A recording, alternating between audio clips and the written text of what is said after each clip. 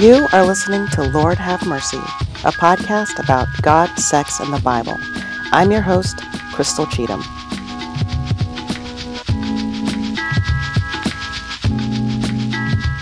Stephanie Ryan Johnstone, so great to have you on Lord Have Mercy today. Woo! So honored to be here. I am a big fan. What kind of work do you find yourself doing, or can you tell me a bit about your history, your past, what brings you here? Yeah. Absolutely. I mean, for many years I've said that who I am is someone who stands in the question, who and how are we together as lovers, as families, as communities, as citizens of the world, and who and how might we be together more bravely in light of our collective liberation? And sitting in that question has led me to do a lot of different kinds of work, but primarily working in music as a choral composer and facilitator of community choirs, specifically queer and trans choirs. I have one in New York City. Also has led me to do a lot of sex education work. I have a sex and relationships coaching practice. I have a podcast called Sex for Smart People. I'm the content director of a new dating app for kinky people that hopes to punch stigma and shame in the face. And I also do a bunch of unorthodox organizing and creative direct action, a lot of times around queer and trans rights and other things. So you are even more busy than I am, it sounds like. Seriously. We all have a lot on our plates. Yeah. I'm grateful, and I love all of the work I do and the collaborations that I'm in. I'm really floored at the thought of you composing. You know, when I went to Andrews University for my undergrad, and I started as a music, what is it called? Anyway, I was a music performance major. Music performance major, and part of the curriculum was that I had to learn how to compose music, but it took me forever to learn how to read music. I suck at reading music. I can't do it. I can't play piano with both my hands. It's just impossible. I love the music that you create. I was just listening before we record. Thank you, but that's all guitar. Like, I wrote that on the guitar, which is just like play an A chord. Well, your voice is so beautiful too. I think that everyone should go to your website right now. Thank you. And listen to that tab. But I think so I know that we're going to talk about shame. I think about music and sex a lot in like along the same lines. What do you mean? Well, I think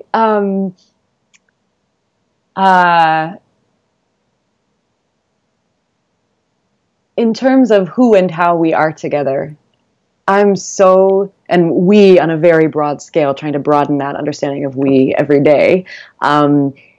I care so deeply about everyone feeling fully invited to be their full selves without shame, that is, and to shine their fullest light. And I think that has to do, so in music, being fully authentic and free in singing and making music and creating music, I think takes a certain similar kind of courage and self-awareness as shining one's light fully in terms of who they are in their sexuality and the ways we lean into pleasure. And I think that a lot of the intersecting and overlapping ways that people are marginalized, like would like to silence and or dim. I'm crossing metaphors all over the place, but silence and or dim lights on both of those fronts. And so I'm really passionate about everybody being able to shine their lights fully on all of those fronts. And also, I think that statement often gets misunderstood to sound like, oh, just be who you are, you individual. But I'm only interested in that in as much as, like, the more I shine my light, the more I transcend my shame, the more I invite others around me to shine their lights, transcend their shame. Okay. So that's hence collective liberation. Yes. That's definitely a lot. And I just want to try and figure out and unpack the first part, which you're talking about shame around music. And one of the things that I truly love is group singing, group singing Oh my gosh, where me too. everybody is singing and it doesn't matter like if you can hold a note or not. It's just that's not what it's Yeah. about. What it's about is the thrill that you get when you are standing in a space with a bunch of people all being vulnerable and open and in most of my instances praying and uttering Yes. things of joy and praise and positivity, and that is just it's awesome. And when I am riding in a car with people and I start singing, I want to make sure that other people feel comfortable singing too. It's like nobody's Mm-hmm. judging, sing along too. And so Mm-hmm. is that what you're talking about when you're talking about like this shame that we all bear? Like I don't want you to see me. Absolutely. Absolutely. Oh, Crystal, you are so speaking my language. Yes. Whoa.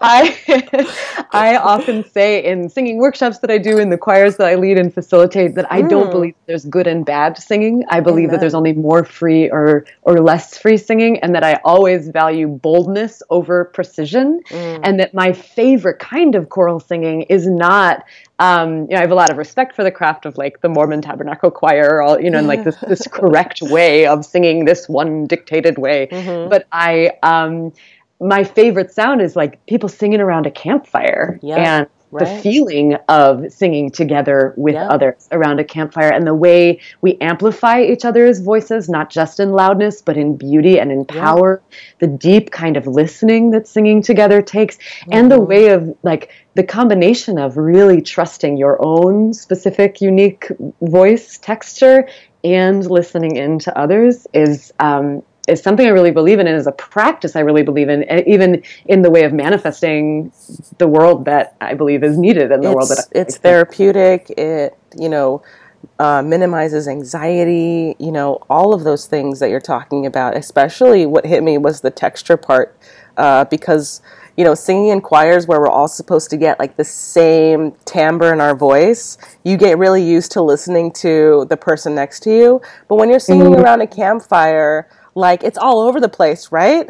And so, yeah, I yeah. mean, you can choose to blend with the person next to you, or you can just choose to like Mm. shout out your own, and it's, you know, What was your journey with that and finding and trusting your unique singing texture?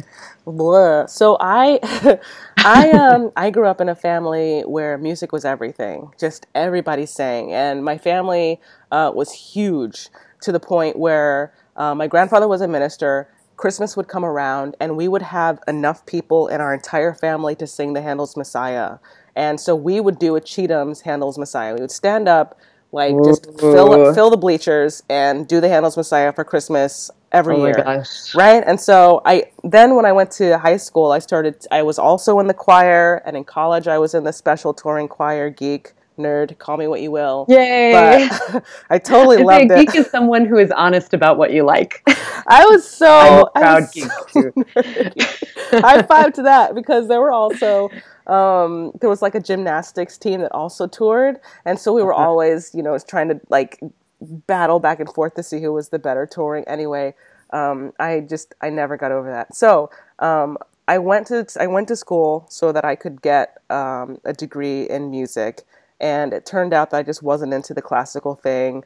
I Mm, loved singing opera and classical songs and art songs, but it just wasn't. I wasn't into it. So mm, I grabbed a guitar and I started to play. And I started to play when I was 17. And that just kind of snowballed into writing songs mm. and, turned into standing at the front of the church with my guitar and singing praise music and, Christian rock with all Uh-huh. my other homies. And yeah, Uh-huh. I mean, that's where my songwriting really came from, was learning those kinds of power chords and learning how to meditate through music and just Yeah. feeling the glow of hundreds of voices all just letting loose and Mm, and being uncomfortable and comfortable together. Yeah. mm, mm-hmm. What about you?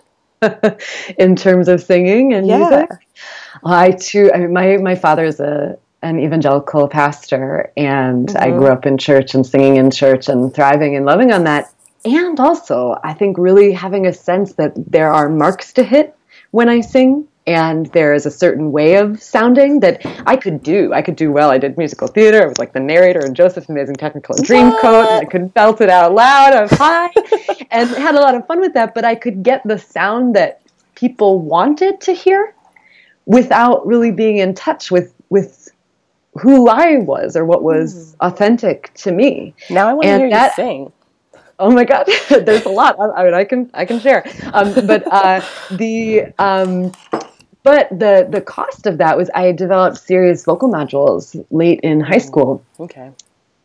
which meant I couldn't sing for a long time and That had to start from sucks. square one and try to find that way of being in my body and breath that really honored my specific instrument, that That's wasn't just about what those outside of me would want to hear, but that is like, here is who I am through my voice. And it's been a long, long journey, but just in the past couple years, I feel real solid. I mean, we're always growing, but I do feel real solid and confident, singing from my heart. And I still sometimes get tired or lose my voice, because everybody does sometimes. But yeah. I feel grateful to have kind of come out the other side and not have been silenced, but High to five. Snaps to that. found my voice. And You know, vocal nodes are like, that's some famous people shit.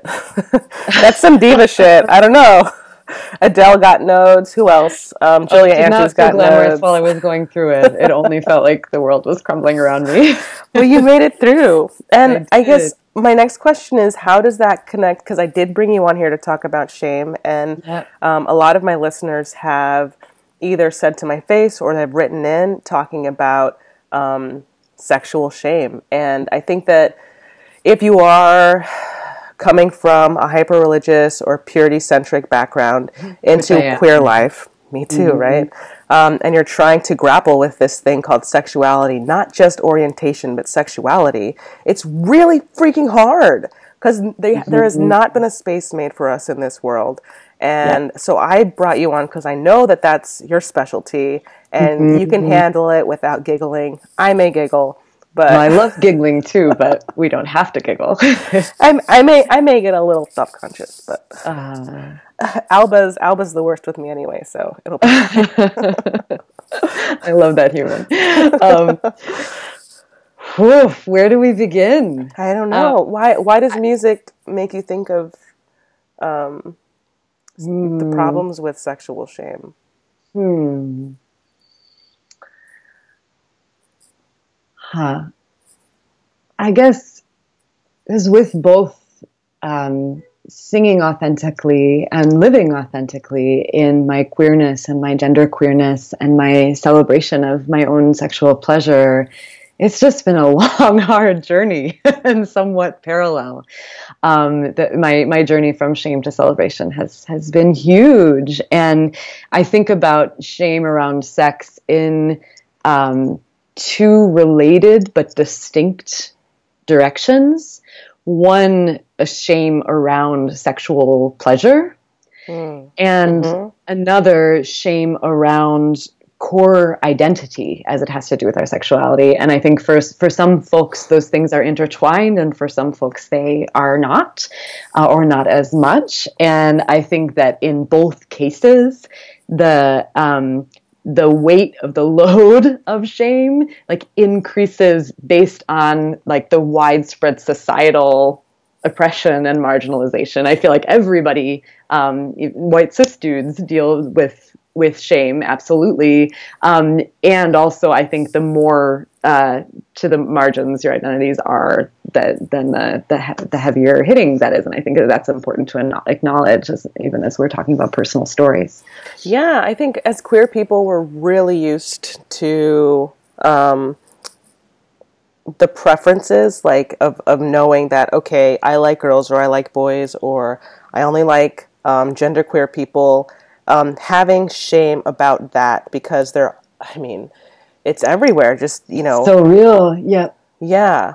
But the second part is actually enjoying sex once you get to the point of engaging with a potential partner.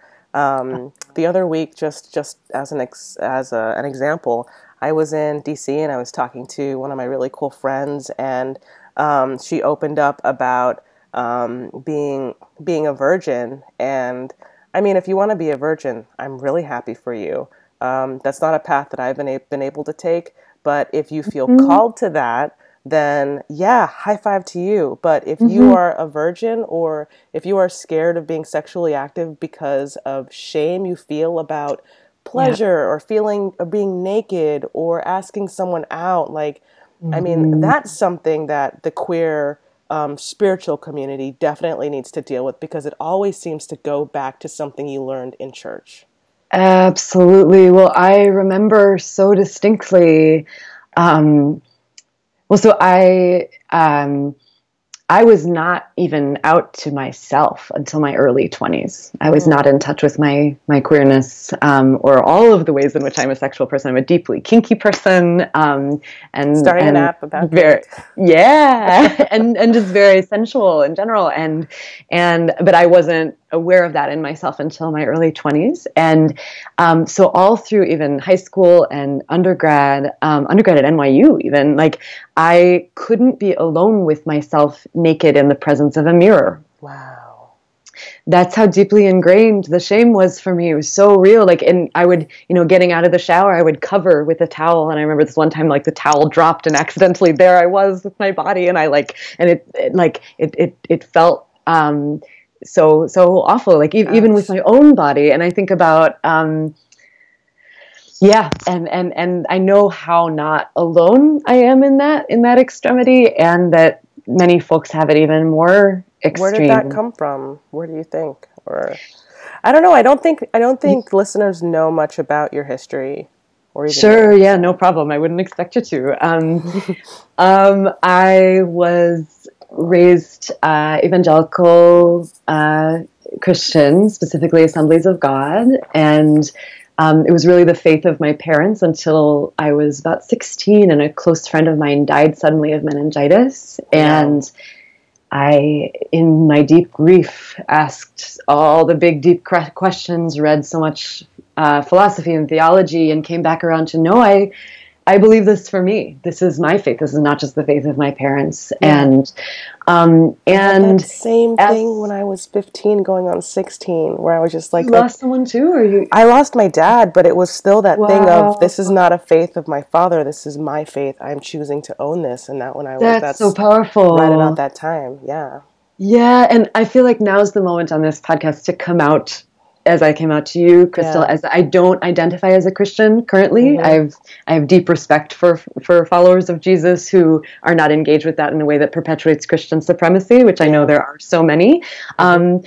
And I say I'm a person of faith against all odds in humanity, and that I'm a fundamentalist about our collective liberation. I And I do a respect lot of that. interfaith activism, and I'm a deep believer in claiming spirit in the way that looks different for everybody. But back to the question of where do I think that came Yeah. from? Like, it wasn't even to the point of like having sex with another person or being naked with another person, but even just around my body.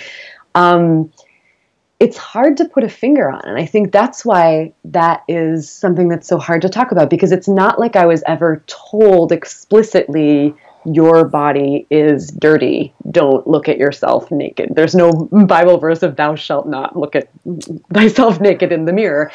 And yet, No, I but think this yeah. this culture, we were talking about purity culture before, and I remember reading this book, Lady in Waiting, which I'm sure a lot of listeners have also read, Wow. um, just about how, saving, as people who are assigned female, saving yourself, like, as a gift for, to be found by future husband, Yeah. and Don't crumple your and flower.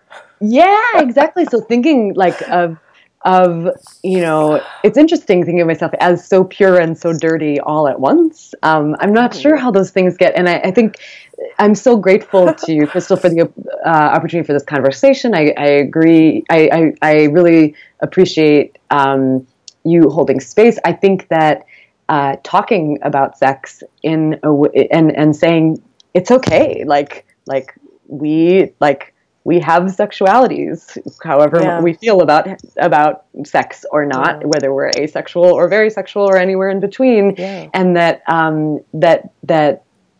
sharing these stories and talking is a big part of it. And I think that actually my lack of access to any talking about sex or bodies Yep. at all, or when it was talked about, I remember like even sex ed in high school, just this air of very, of this era of taboo that's again hard to put a finger on. Or like I remember when I was 4 years old and like accidentally grabbed my cousin's boob, like, and just like out of like, your shirt is shiny, like, I love your shirt, like it was that. And then I remember the whole room, like the hush over the whole room, and like me Oh just my getting the gosh. message that like there's something about bodies that we just don't talk about, and that is off the table or off That's limits.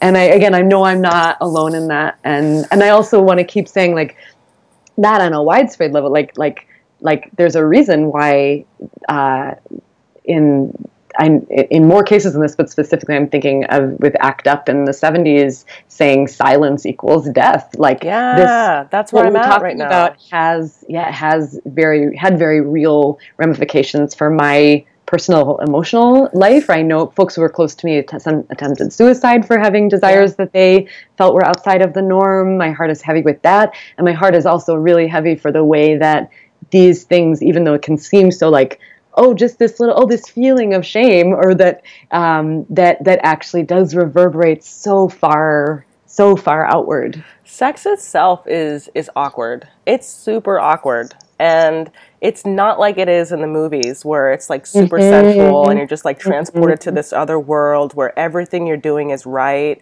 And it involves a lot more conversation than TV lets on, right? Oh, And hell so, yeah. And yeah, also in TV, you have a script and a yes, director producers and people saying the and lighting's not multiple right. takes. Yeah, Yeah, and I'm so glad you spoke about that. That like one of the main values of the app that I am content directing is yes, communication increases mm, sexiness, it which does. is a thing that shouldn't be a radical idea, but often is. A lot of people are saying, "Oh, you're killing the moment. Oh, we can just be like those scripted folks Yeah. on TV." I But want to ask you about your app, but first I want to know, like, okay, so sex is awkward. It's like your bodies are all weird. Nobody's body yeah, looks like it's supposed to, or what you think it's supposed to, least of all your own. which I How? think is exciting. That like how awkward and how much there is to navigate. I love that. Absolutely, I want to see everyone naked, just so every listener knows. I am hoping to see you naked. Ha ha ha! Just playing. So so what I want to know is how did you get from being such a quote unquote prude to, I mean, like, you couldn't even see yourself naked, to the point where you are excited about being naked and excited about being kinky and now building an app about being kinky, like And how, wanting to invite others into transcending shame to whatever extent that's and educating their about it. way of doing it. How did you make that, and is that a is and is it a path that listeners can follow if they have all this shame? Whew, I don't think that anybody's path is anyone that anyone else can or should follow. I don't think that anyone Give us should a follow in my how-to. Give footsteps. us a one, two, three. For I can share how this unfolded. For me, at a time when my first sexual experiences in my early 20s, I had a sense that the sky should be falling down on me. Like, why is God not smiting me right now? Or like, where is the whale that's going to come swallow me? And my actual experience of my first sexual experiences, it was like, whoa, I feel so respected, so Mm. free, so honored, so good in all the ways. And I was very lucky, very, very lucky. I know that's not the case with everybody's first sexual experiences, but that mine were like incredibly respectful, and with someone who was so down with communication How did you get and over that celebrating all hump that. though? Because the hump is like Mm-hmm. that okay, fine, I got somebody's number. Fine, I'm alone in somebody's house with them. But like, how did you get over that hump of the reel of tape that's playing in your head that's saying shame, shame, shame, shame, shame, shame. What you're doing is wrong. You'll never be able to go back from this. And then all of the rhetoric that is going on in the back of your head. Well, it certainly wasn't in like one fell swoop. Yeah. It was a big, long journey. I mean, that moment where I allowed myself to have my first sexual experiences wasn't a big period of questioning my faith. Mm-hmm. And even for a while, letting go of faith altogether, which Mm-hmm. I know does not have to be the case in Yeah. order to transcend shame. For me, those things were connected, but I know that that is definitely not the case for everybody. For me, that came kind of on the heels of turning down a marriage proposal of somebody that we had courted for about 7 years and hadn't even kissed, but just knew that God had picked each other out for the other. And this is the thing, like, so I was going to visit him just before studying abroad, which studying abroad is where I had my first sexual experiences. It's cliche and true and happened, but I was going down and we were like going to talk about how we were going to get engaged that upcoming Christmas. This was the summer. And I remember feeling so excited to see him, like, this is God's plan, this is the path. And then he was there with flowers at the train station, and I was excited up until the moment I got off. And then I stepped off the train, and I'll never forget this. And it was like my stomach dropped out from under me, and my whole body was like, no, no, no, no, no, no, no, no, no.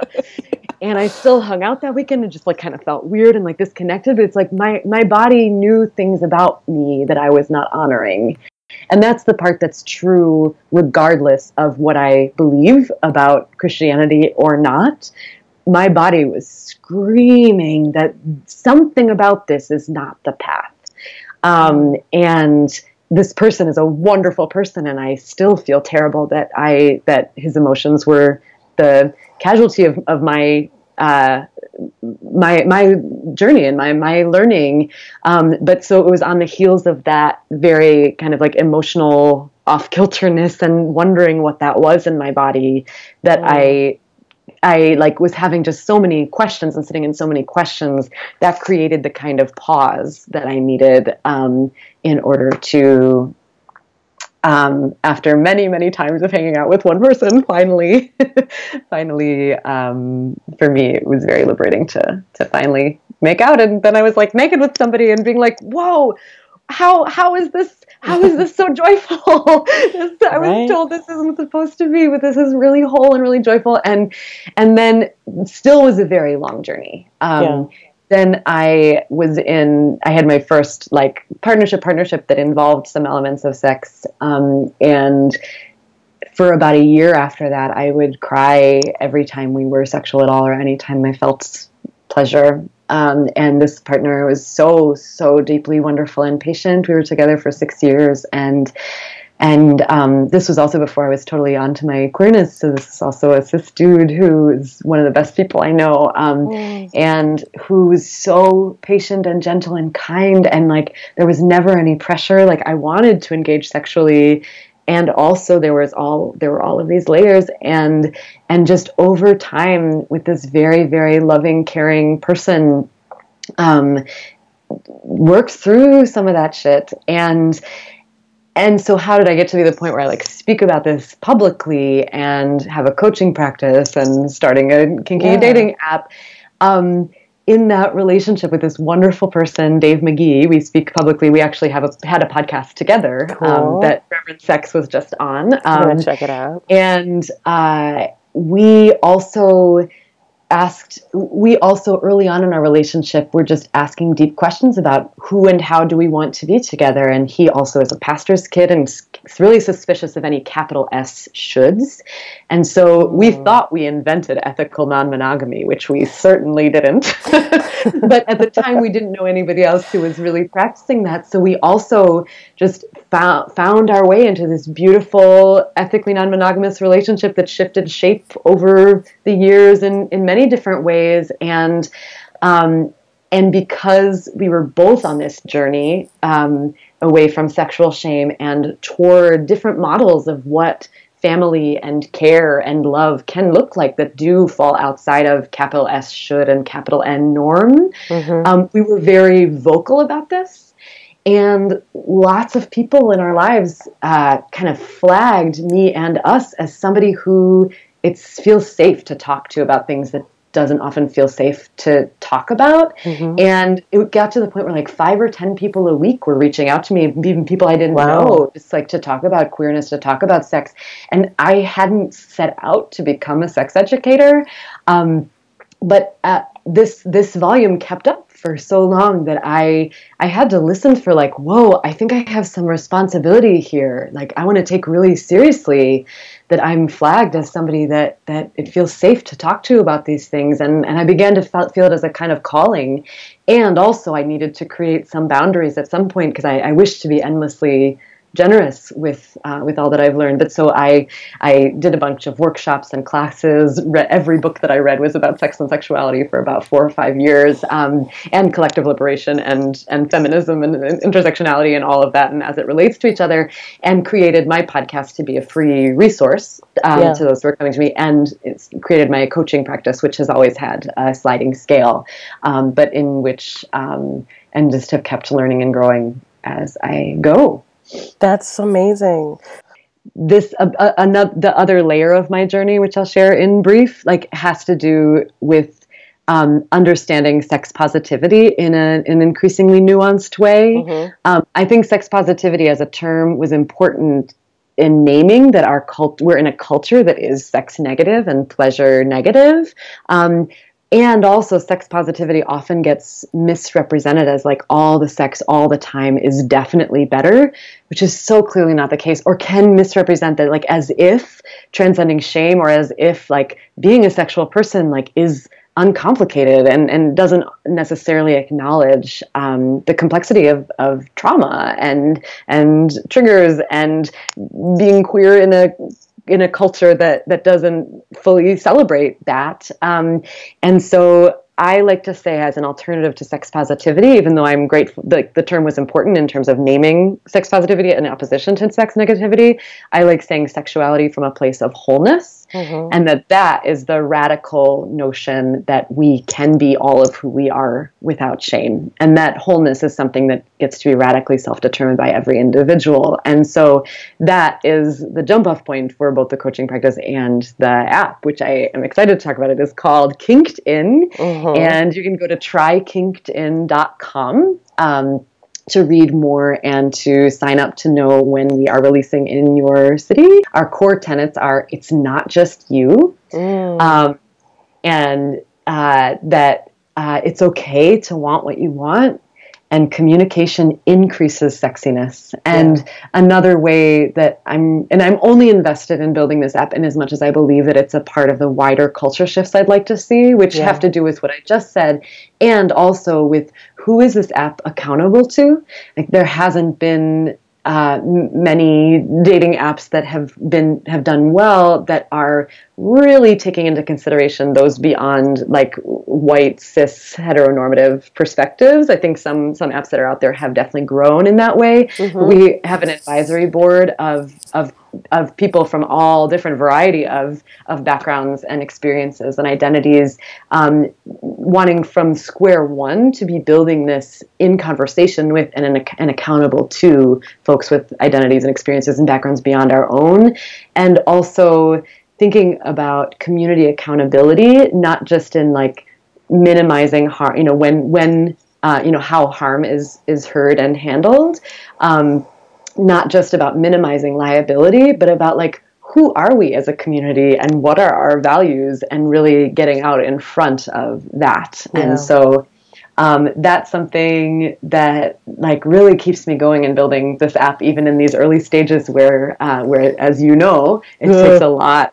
of digging in and a lot of but trykinkedin.com, the more people who sign up to hear about us, the faster that we can fully and quickly build this thing to what we know it can be. And kink is defined in a very wide sense. Kink as anything beyond missionary positions, cis heteronormative sex. I really like the name. I think it's really clever. Thank you. Yeah. Thank you. So what can you say to listeners who are having problems with shame, or like what do you have any final advice for people trying to just bridge the gap, move forward, take the hurdle. When I hear you, that is so real. It is not just you. You are not alone in what you are feeling. And you are not feeling the way you're feeling because of some kind of brokenness in you. I believe that any version of this you're feeling with what you're feeling, and you're grappling with what you're grappling with, because the stories that are most loud in mainstream culture are not set up to welcome who you fully are. Yeah. And especially in the States, I think it's just we're so easily labeled like either a slut or a prude. And to find the wholeness and the humanity of just who we are, that transcends those extremes, is not easy, but is possible. And I don't know I want to be not too quick to dish out capital A advice, because I think the whole point of this is we are all so many splendored in who we are. And I think that earlier me, and again, I'm not done with this journey. I am still on it. I've been on it, and I've grown a lot, and I'm still growing, and we all are. And I think that I'm just trying to think of what I would have loved to hear like 10 years ago. And I think the main thing is like you're not alone in how you're feeling. Like, you are your many splendored self, and you are not alone. And I feel like any forum, and this is going to be different for everybody, but any forum that you can find to ask or share, maybe it's one close friend, maybe it's a whole community, but I really feel like in transcending shame, we are so all in this together. And the more we can reach out when we're safe to do so, which I know not everybody is, but the more we can, I think the stronger we all are. Thank you. Yeah. Can I ask you, Crystal, what advice you would give? About shame? Yeah. I think what you said is very important, that we're not alone in this. And I think part of the problem is that in our shame, we don't talk about it, which is what we're trying to do right now. But I think that anybody listening to this podcast, needs to know that the next step is to go and find somebody to talk about it, and be awkward about it, and find a way to laugh about it, and go a step further and recall some of the things that Reverend Alba talked about sex in the Bible, and realize that like you really need to take a moment and connect with your body and connect with your spirituality, so that it's not something that sneaks up behind you and surprises you when you are in a situation that is sexual. Yes. Just get fucking comfortable. I think that's a really big step. Where can people find out more about you? Thank you for asking. StephanieRyanJohnstone.com has links to everything. And then 2 things within that, try KinkedIn.com. And then my coaching practice is sexandrelationshipscoaching.com. Woohoo! And for all my listeners, I just want you to know that SRJ has agreed to be one of the authors on the app. So you will be seeing some kinky explicit meditations when that does launch. So we're all there together. Thank you so much, Crystal. Such an honor to be in conversation with you. And thank you so much for being who you are and doing all that you're doing and building all that you're building.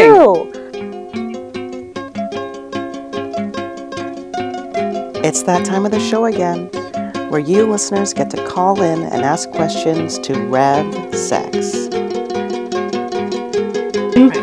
I don't know. It's 1 Timothy 1-9, or 1:9-10. And this is the New International Version.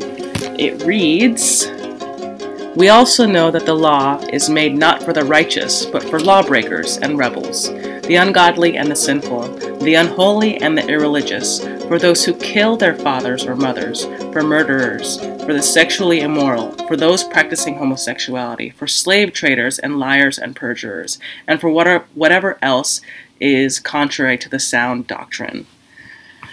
I have so many questions when I read this because immediately I think it says, we also know that the law is made not for the righteous. So what's the law? Who is the righteous? Who is this talking about? Yeah.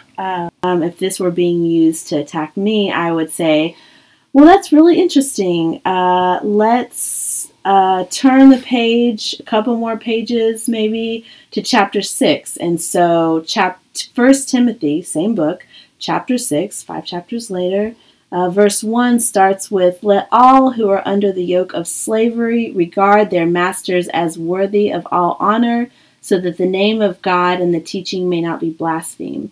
Those who have believing masters must not be disrespectful to them on the ground that they are members of the church. Rather, they must serve them all the more, since those who benefit by their service are believers and beloved. So, if we're using a text that condemns homosexuality and yet not lifting up the enforcement and reinforcement of slavery just a few chapters later, then that's a particular kind of inconsistency that I will not abide. So if we're going to say 1 Timothy, it is scripture, it is our guide, then we are saying, oh, we will condemn homosexuality and we will affirm slavery and we can just keep it moving. I don't know any Christians who do that. So I'm not willing to entertain an argument that says, well, yes, chapter 1 is absolutely right, but chapter 6, we can just let that one slide. So I have a real, for me, consistency is one of the most important pieces of a theology that you're going to use, especially if you're using it to harm rather than uplift others. So those are all different kinds of ways to come at the same thing. I'm still confused, though. Like, what does it mean when it says, we also know that the law is made not for the righteous, but for lawbreakers and rebels? So the law isn't made for people who are already good? It's made for people who are bad? Well, that's a great question, and I think that it depends on... Okay.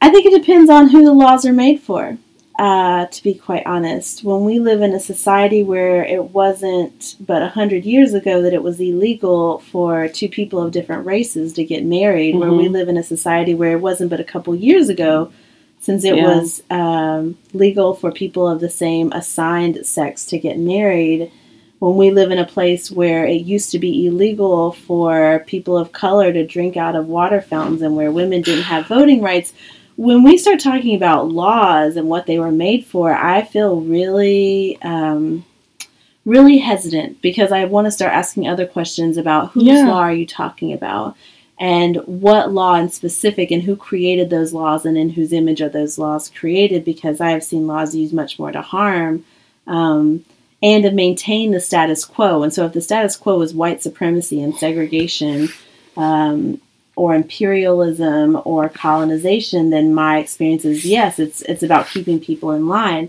If we're talking about sacred law, if this is a reference back to like Old Testament kind of law, I think it is very true that when we see in some of the Hebrew Bible texts where we have God mandating, do not make idols, that you can pretty much guarantee that's because people were worshiping idols. And when you see all these commandments coming down and assigned to God, that it's because they are actively happening. And so, yes, if it's about maintaining the status quo, sure. But my question is like, okay, well, if the status quo includes women being property, if it includes, children being able to be sold and bought, if it includes slaying your enemy and all of the living things and scorching the land, like there's a little bit more that goes into that rather than just like the law was meant for those who break it. I think that depends on who's in power and what they're trying to do with their power. Yeah, I don't know. This verse is very suspect. I also hate that we've established that the word homosexual is something that was invented and probably not in the original text, right? But I hate that those who decided to throw in homosexuality threw it in along with like murderers and slave traders and liars and perjurers, and it's like that right there is why in school, like university policy books, they will say that it's bad. I mean, like they will throw in homosexual right along with all of the other horrible things that you could be, like a pedophile, you know? And it's just like, where do you get off saying that, you know, just because you don't agree with being gay, that, you know, somehow it's along the same lines as being like a criminal? I don't know. I mean, even what is a criminal, right? Because criminal changes dramatically over time. Yeah. What is criminalized behavior in some places is seen as totally acceptable in others. And so if we're going back, like, for example, when we're talking about fornicators, right? It's like, well, if we equated having sex as a culture, I'm not talking about just the law, but as a culture, if we equated sex outside of marriage, which includes things like having sex with someone who's not your spouse, cheating on people, those kinds of things, with homosexuality, those are not punishable in the same ways. I've never yet heard of someone losing their job because they had sex outside of marriage. Or they divorced their wife. Or they divorced their wife. So I think that, you know, it's about that consistent application of belief, and I do believe that there are some very devoted Christians who believe that having sex or being married to someone of the same sex is equated with adultery, and live very consistently those values across the board. But if we're talking about law, and biblical law in particular, I'm thinking about that we get back to this question of biblical marriage. Because, you know, for some folks who say, like, it is our call to be celibate if we are gay and Christian, which I do not believe. But there's a widespread. Well, I think it's faith. It's an intent to be faithful, but I do think that there is something that is very important about recognizing the ways that biblical marriage, I hear that so often from the religious right around, like, we support biblical marriage. And the truth of the matter is that there are multiple formulations of biblical marriage. So, for example, we have levirate marriage, which is the time when if a man dies without having a son, a child to, like, continue the name on, his brother has to step in. Then his brother has to step in and marry his wife, even if she's a second or third or 16th wife, and has to sleep with her and make a baby. And when she has that baby takes the name of her dead husband rather than the person who literally fathered it. And it is a kind of stopgap measure to make sure that the lines are continued in their appropriate patriarchal structure. But we don't talk about that as part of, like, biblical marriage. We don't talk about, we have the beloved of God, David, who has so many wives, and Solomon, who has so many wives and so many concubines. Read slave, read harem, read, you know, we have some of our founding fathers, right? We have Sarah and Abraham, who are trying to make a baby, and that doesn't happen. And then we have Hagar, who comes along as Sarah's slave, as her handmaid, who Abraham impregnates at Sarah's bequest.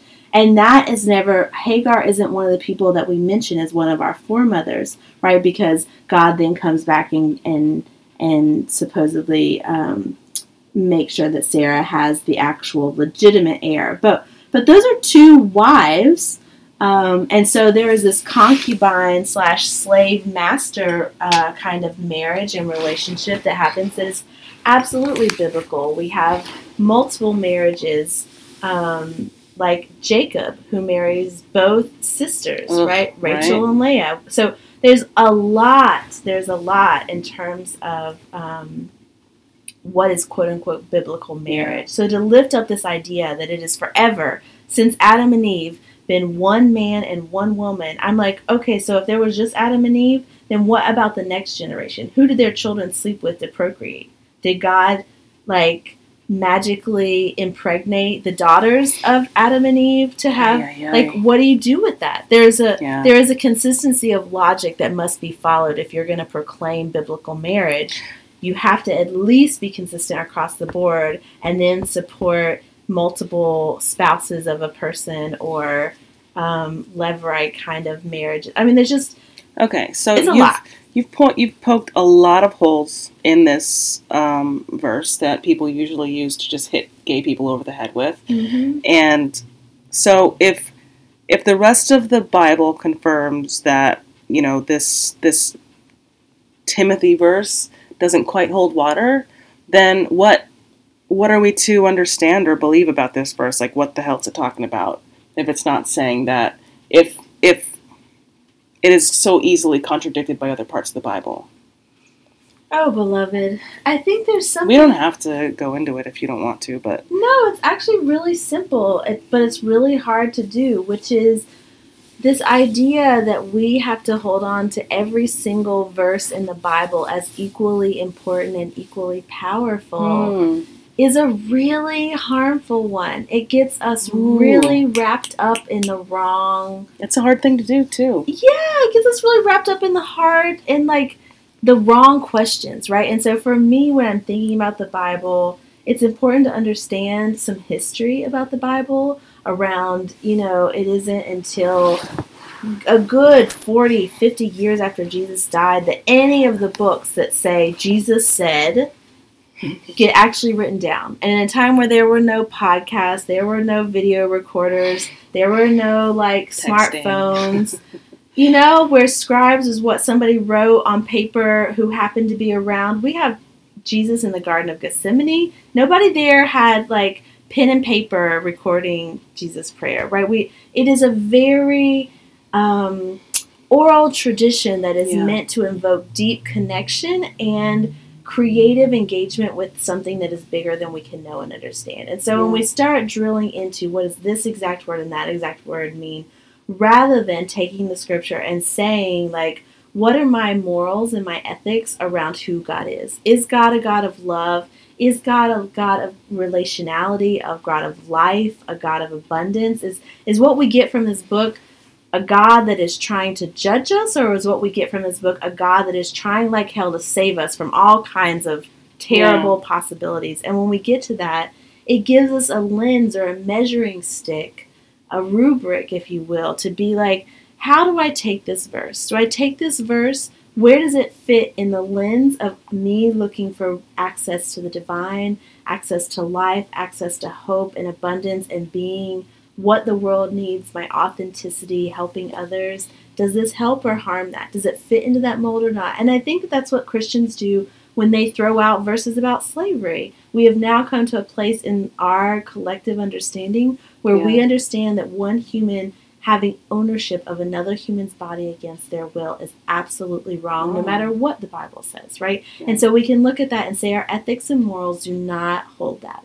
And we can let it go and move on to the next thing. We don't spend every Sunday or every Wednesday grappling deeply with what the fuck do we do with this Bible that says slavery is wrong? So why do we spend so much intensity and so much of our lives devoted to what do we do with where the Bible says that homosexuality is fill in the blank, criminal or wrong or an abomination? I mean, it took a really long time for us to figure out that slavery was wrong. And it's taking us a really long time to figure out that homosexuality is not wrong. And like what I'm hearing from this conversation is that, you know, in order to move forward as a collective society, it's three parts of coming together. One is the Bible, one is God, and the other is us. Like we, but it's also us one by one, you know, one by one, we have to figure it out. And then we have to come together in groups and say, yes, this is what we believe. And then those groups get larger and larger and they find other groups. And then finally, it's a pretty well-known fact that, you know, this one thing that we have all figured out with our hearts and with God and with the Bible is truth.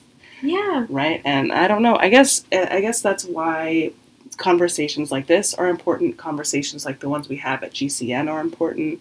I know a lot of people say that it's not right that GCN has side A and side B conversations, but we're all on a journey, and we're all trying to get there. And it would be ridiculous for me to say, no, you have to be where I am because I have this, this, and this. It's like we really do have to let everyone else just like fucking get there.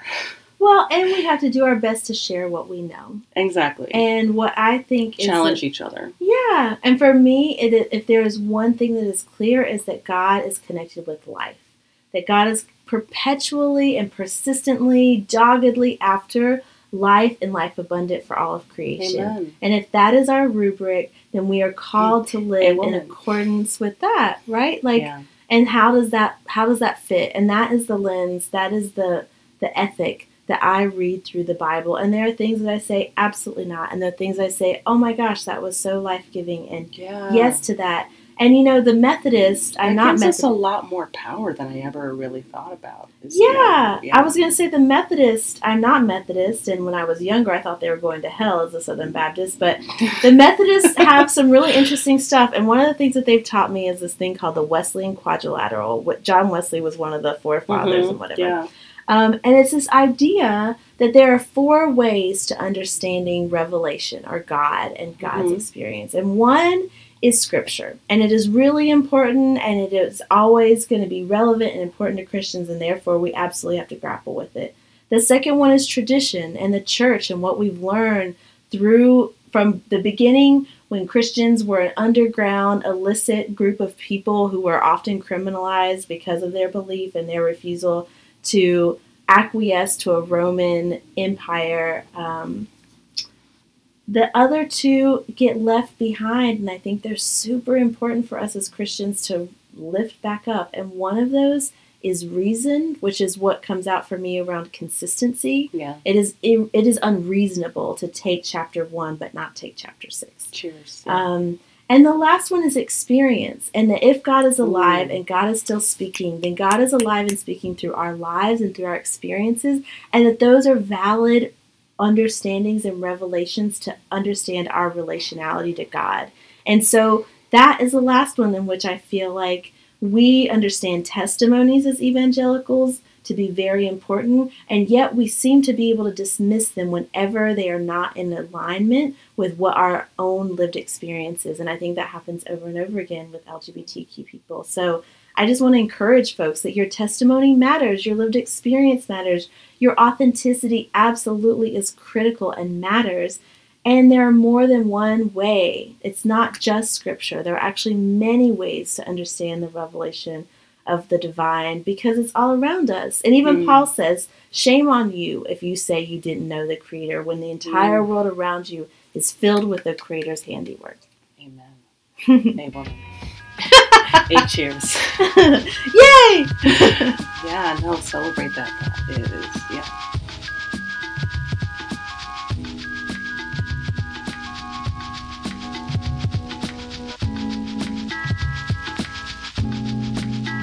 Okay, bye.